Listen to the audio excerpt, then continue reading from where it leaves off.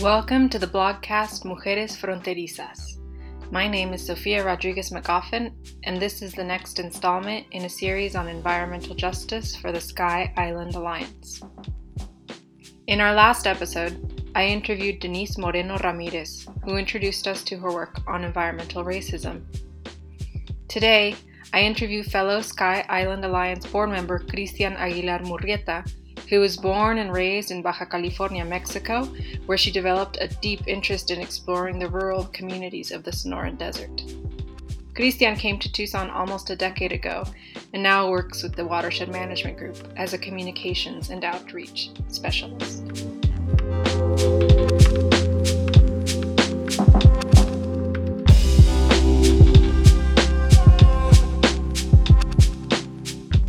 Cristian, can you walk me through your career journey from your first job to where you are now?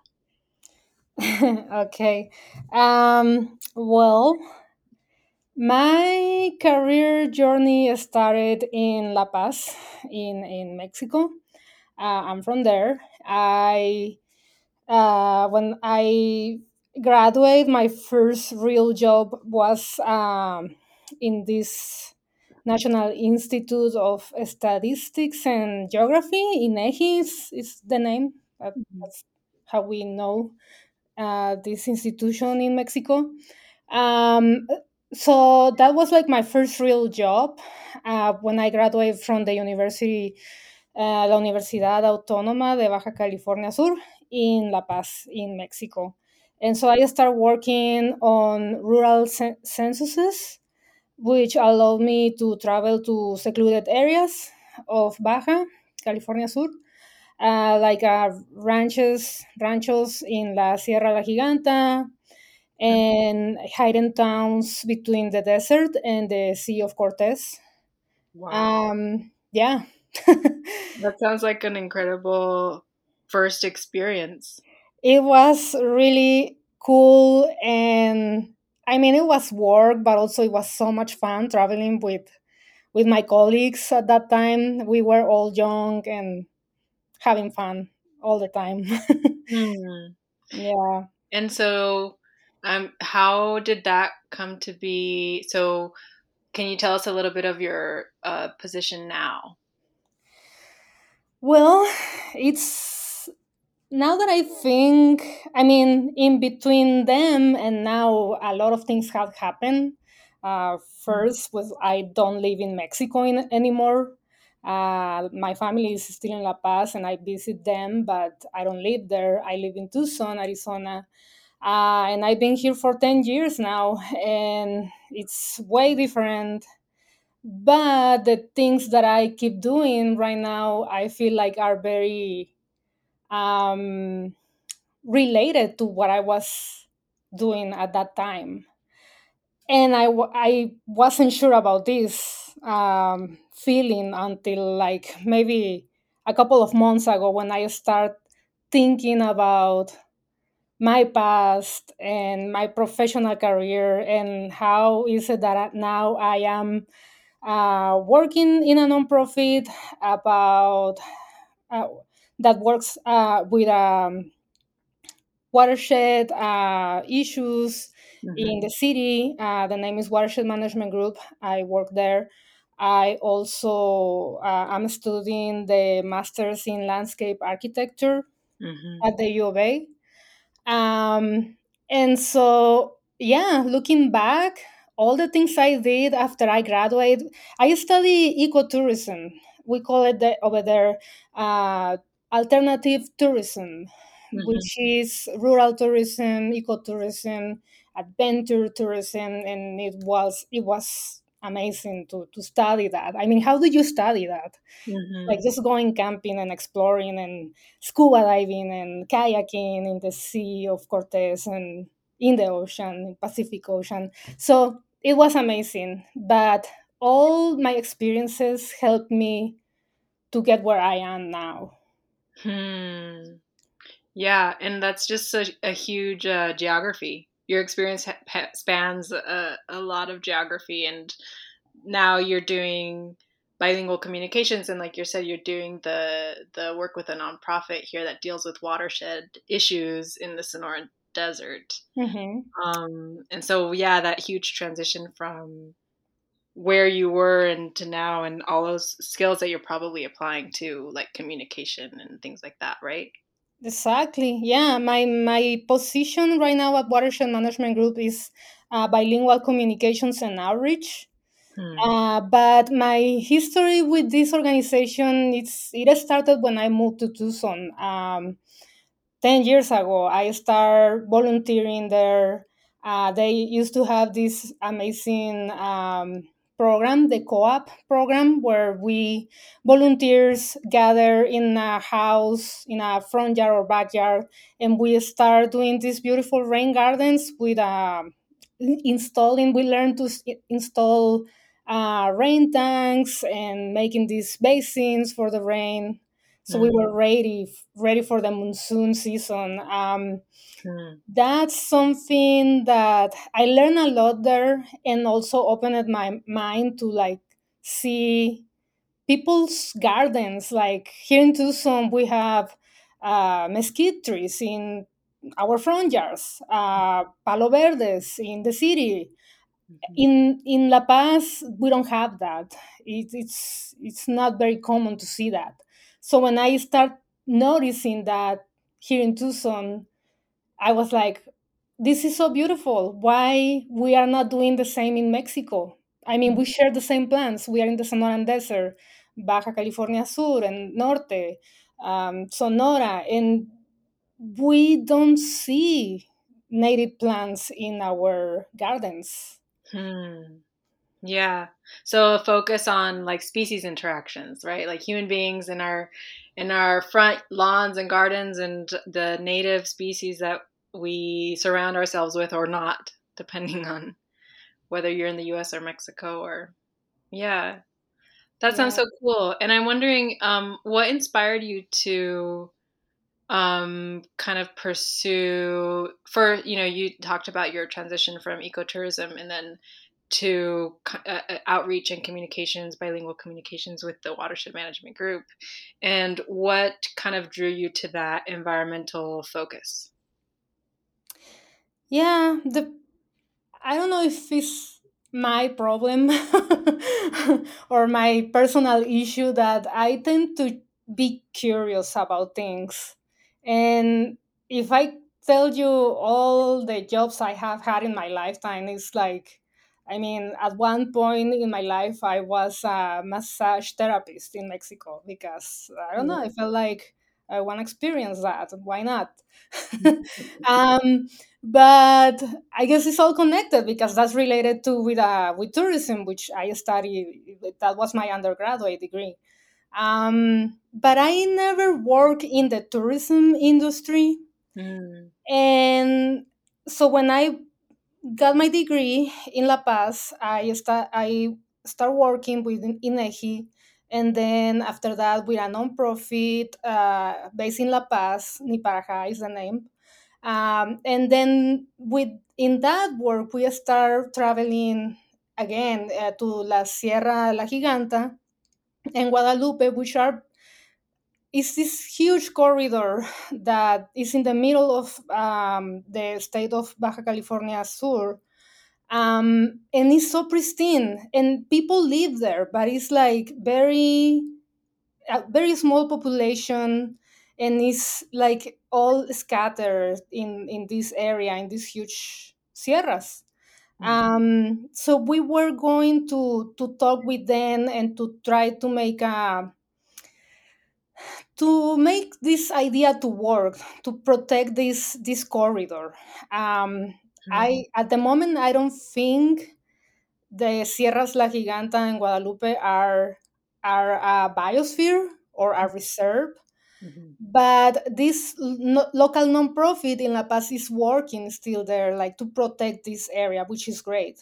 mm, So when I was traveling to these places, remote places, like I had to camp for almost 3 weeks or maybe a month to stay there, and because it was to save resources, like gas and like making the whole trip over there is far away from the urban areas. Mhm. So it was not like, oh, I'm gonna stay in this hotel. No, it was camping all the time and going from ranch to ranch, puros Mhm. ranchos. Mhm. um, so then I that's where I learned how cattle can eat the native plants. Native plants take a lot of time to reproduce and to establish and to gain the landscape again. So also the buffalo grass that is all around the Sonoran Desert now, like it's thanks to the cows that we have buffalo grass. So I start to realizing these problems in these rural spaces, these rural landscapes. That thanks to humans, we have these issues with nature. Mhm. Mhm. But yeah, but also I start to feel very uncomfortable with myself because after kind of judging that, I was going back to the city and I was behaving bad with nature too. So it kind of it was a formative maybe experience because you saw you were removed from kind of the city dynamics and the city pace, and then you came back to the city, and you it was probably kind of like a jolt to the system, I imagine, after being camping and observing kind of these impacts. It was like feel like I feel like a hypocrite Mm, because I was out there with nature and with these people that have been there for centuries doing the same thing. And I was so worried about the cows eating a bisnaga or a choya or whatever. mhm, And then I was back in the city and I didn't worry about anything. Like everything was perfect. And then I started noticing, well, no, it's not perfect. Like I'm wasting a lot of water. We don't have water in the city. Why is that? We don't have plants in the city. We don't have shade. We have a lot of hard surfaces, pavement. We are killing nature and displacing the wildlife. mm, Something is wrong here, and it's really, really, really wrong. mhm, I need to do something about this. mm. So yeah, So that that's what got you in that direction. I guess that was the point where I was like, okay, yeah, we have issues everywhere, but what can I do in the city? And I'm curious to know about the challenges that you faced in it, coming from that perspective, and personal or professional along this trajectory. What challenges have you faced along the way? I guess challenges related to like my professional career, like what are my what are my goals in my career. uh, Keep a beautiful Sonoran Desert, change people perspectives of the native plants in Mexico and the US. This I'm trying doing that with design. That's why I decided to study the Masters of Landscape Architecture, because we can create these beautiful landscapes in an urban setting with the wild plants, and so we can attract again pollinators, native bees, butterflies, and everything that we need to survive. Hmm. I guess my the hard part is to actually change people's mindset or perspectives. I mean, we we are talking about years and years of believing in something, and like it's just so hard to change people's ideas or Hmm. traditions. That. um but I think I'm enjoying to try to do that, and maybe it's not gonna happen in my lifetime, but maybe what I'm doing now will help the next generations, or will be ready for the next generations to say, oh, this old lady did this, maybe she was right. let's try it. I don't know. Does that motivate you a little bit, to think that your efforts go toward handing down something in a better state than it was, and I'm curious to know if there are other things that might motivate you that keep you focused on your goals and help you stay resilient. I think it's just that um, I love what I do, and maybe it doesn't feel like I'm suffering or dealing with issues because I could be doing different things, but this is what I want to do. And so I don't know. I guess I will continue. Like, for example, I have this blog, sonorandesertplans.com. I write in that blog when I have time, and I make spotlights for different plants of the Sonoran Desert. Mm, And I give ideas for people, and it's in English and Spanish. I know we have so many different books in English, from designers, from landscape designers and botanists too, that talks about these plants, but we don't have many resources in Spanish. mm, And so that gave me the idea of, well, maybe I'm just gonna enjoy writing a blog about the plants that I like the most, and show people that maybe they can grow their plants and have them in their gardens. This is the way I have this specific plant in my front yard. And why is that? Like, it's good for shade, or it's just a very nice accent plant. Um, just using ideas that I learned also from landscape architecture, like playing with design and getting people excited about it. That's what mm. I like the most. That is so. Of course, yeah, the intention is bigger than the superficial or the aesthetics. Mm, But I feel like you can capture the people's attention to something if you make something fun, mm-hmm, or fashionable, or yeah, la moda, or yeah, to make people like, oh, I want that in my front yard. I don't care if they attract these bees. It's beautiful and I like it and I want it in my front yard. mm-hmm. And then I'll feel like, okay, good. I did a great job. Hmm. That sounds like a great resource. I'm curious to know, yeah, it's just so interesting to listen to your story and this kind of trajectory that you've outlined.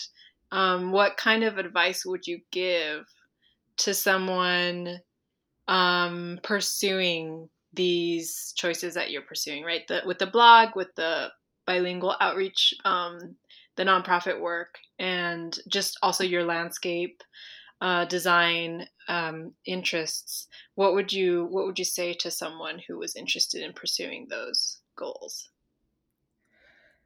Um, I guess first thing is to choose something that you really will enjoy. Like, Hmm. if you are studying something that doesn't bring you joy, then why do it? It can be like the best degree you can have, and it's gonna help you um, to yeah, to have your goals successful. And but if you are not enjoying in the ride, then why? um, Maybe it's doing something that gives you, or like makes you feel curious about other things. Mm-hmm. mm, that's the way I manage myself. Mm-hmm. Because I tend to get bored. And if I don't feel curiosity about other things, then if I just concentrate in just one path, I get bored. Mm-hmm. So I need to go and see, not like taking other paths, no, but maybe look to other ways and see what's going on there. As an example, for me, there was a time where it was when I moved to Tucson. I mean, I came here without any expectations. I wasn't thinking of getting a master's degree or not even a job. Like, I was just at home for the first year in Tucson. I stayed at home because I was so afraid to be out and talk with people because my English was and is still awful. but but then I start thinking and like, okay, what is it that I want to do? I have no idea what I want to do, but I need to do something right now. Because if you stay in a place where you are not moving, then nothing will happen and your mind will not get excited about anything.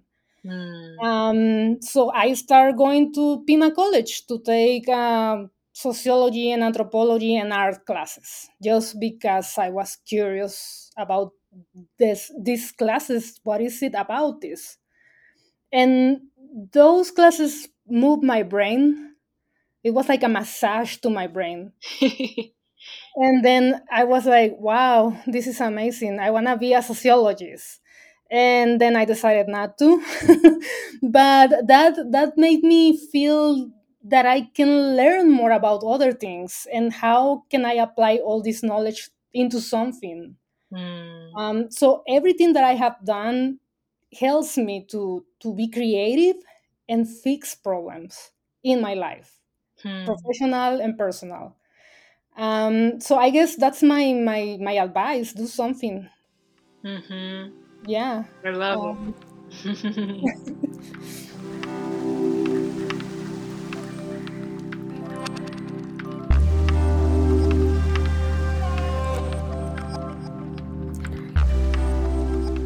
Thank you to Christian and to you, the audience, for listening in to today's episode. Please stay tuned for our next episode on Mujeres Fronterizas.